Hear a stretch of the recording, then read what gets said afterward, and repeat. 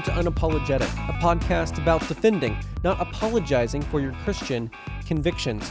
Last week, we talked about a survey that Ligonier Ministries did of America in general, but evangelicals also. And they determined who evangelicals were by how they responded to questions concerning the exclusivity of Christ and salvation, the centrality of the Word of God, the importance of evangelism, about four markers that have classically been considered to be markers of those who would be evangelicals. Now, this is not a political definition, as might come into play when we talk about how the media talks about evangelicals, but these are theological commitments that have been long considered to identify evangelicals. And this week, we're going to look at another one of the interesting findings from this survey, that over half of the evangelicals in this survey actually said that God accepts the worship of all religions, including Christianity, Judaism, and Islam. That God accepts the worship of all religions, including Christianity, Judaism, and Islam. That's a really interesting claim, and there are a couple different directions we could go here. And of course, we don't know how people interpreted the question, though I can imagine it going a couple different ways also.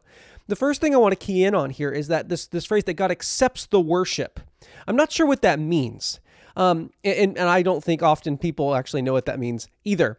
Now, it might mean that those people are actually Christians, and we'll talk about that and see if that fits with Scripture in a minute. But it might mean that these people aren't Christians, but somehow their worship still is accepted by God. I don't know what that would mean, that the worship of a non-Christian, of someone who maybe denies even the existence of Jesus, or the lordship of Jesus, or the deity of Jesus, could still be accepted by God. Because biblically speaking, since the cross, the way to the Father is through the Son. And so Judaism denies the deity of Christ. It denies that Jesus was the Messiah. So you're not coming to the Father by the Son in that case. And Islam certainly denies the deity of Jesus. They deny that he died on the cross. So once again, that they don't have a Jesus who takes you to the Father either. Now, if this means that these other religions could actually have people that are saved, whatever that would mean, well, Scripture has a large problem with that. And this doctrine that we're about to talk about here could be summed up in the term the exclusivity of Christ, or the exclusivity of Christianity. And to be exclusive today is actually pretty politically incorrect, isn't it? We're supposed to be inclusive. We're supposed to include everyone. Well, God does include all types of people, but there are terms, there are conditions.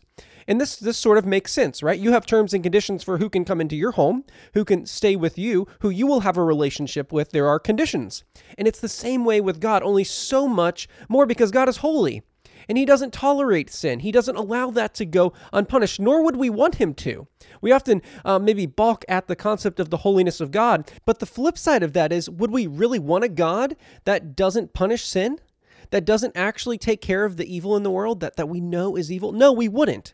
So there is some exclusivity to Christianity. It's quite exclusive, as we're about to see. Now, maybe people misunderstood the question. I think there's some room for that. But Scripture is very clear, and let's go see what it has to say. In John 14:6, Jesus says that he is the way, the truth, and the life. No one comes to the Father but through him. Now, what's he getting at there? He's getting at the fact that as Peter will say in Acts, that there is no salvation in anyone else. There's no other name under heaven given among people by which we must be saved. That's Acts 4:12. That's another passage that speaks to the exclusivity of Christ. If you're going to come to the Father, if you're going to receive salvation, it is going to be consciously through Jesus and through his work. There's some today who want to say everyone who is saved by Jesus, but they might be saved by Jesus and not know about Jesus. This is a view called inclusivism. And doesn't that just sound warm and fuzzy? Inclusivism, we're including people. But it's not the gospel. The gospel is that people must confess the name of Jesus as Lord. They must place their trust consciously in him, not just accidentally without knowing who he is. Right? That's what Peter's saying here. There's salvation in no one else. There's no other name. People must know the name of Jesus. If you don't even know the name of Jesus, you can't be saved by Jesus. And that's where evangelism comes in. But John makes this all the more clear, I think, in 1 John 2:21. And he says, I have not written to you that you do not know the truth, but that you do know it, and that no lie is of the truth. Okay, that seems fairly self-evident, right? If it's a lie, it's not of the truth. But he goes on, who is the liar but the person who denies that Jesus is the Messiah? So he's saying that the liar is the person who does not have the truth, and he'll go on to make the point that they don't have salvation. That's the person who denies that Jesus is the Messiah, that he is the Savior. This is the one who is the Antichrist, he says. Now, I think maybe, the Left Behind novels have given us maybe a skewed definition of what the Antichrist is, but he's saying this person is actually against Christ. He is the person who is against the Messiah. And that person is the one who denies the Father and the Son. Now, he goes on to say, everyone who denies the Son does not have the Father either. The person who confesses the Son has the Father also. And so, Jews today, Muslims today, those who deny the deity of Christ, the fact that he is the Messiah, they don't have the Father either. Their worship is not actually the worship of the same God. If you're not worshiping Jesus as the Son of God, the God you are worshiping is not God. And hence there is not salvation there, because there is salvation in no other name besides the name of Jesus. Christianity is an exclusive religion. And by that, I don't mean that it limits who can come. No, every sort of person can come. That's what Paul's argument is in Galatians, that justification, that way that we are made right with God is by faith alone. And it's for all sorts of people, all kinds of people, Jew, Greek, man, woman, slave, free. You might say black and white, however you want to cash it out, rich and poor. It's for all sorts of people, but it is only for the people who place their faith, their trust for salvation in Jesus, because there's no other name by which men can be saved. So I think it's very sad, even admitting that maybe some people misunderstood the question, that a high percentage of people who identify as evangelicals or hold other beliefs that may characterize them as evangelicals actually end up disagreeing with a key tenet of Scripture here, that God does not accept the worship of all religions. People cannot be saved outside of Christianity. And even if, let's say, there was worship that's acceptable to God, and I think we could spend some more time in a different way and make a case that there isn't, it doesn't account for anything.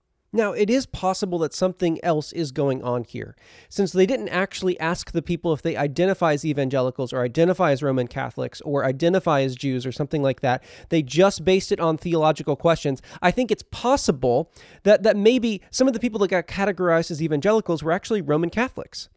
And that would actually account for why they answered this question this way, because the official teaching of the Roman Catholic Church is that the plan of salvation also includes those who only acknowledge the Creator, and including Muslims. Those who profess to hold the faith of Abraham together with us, they say, they adore the one true, merciful God.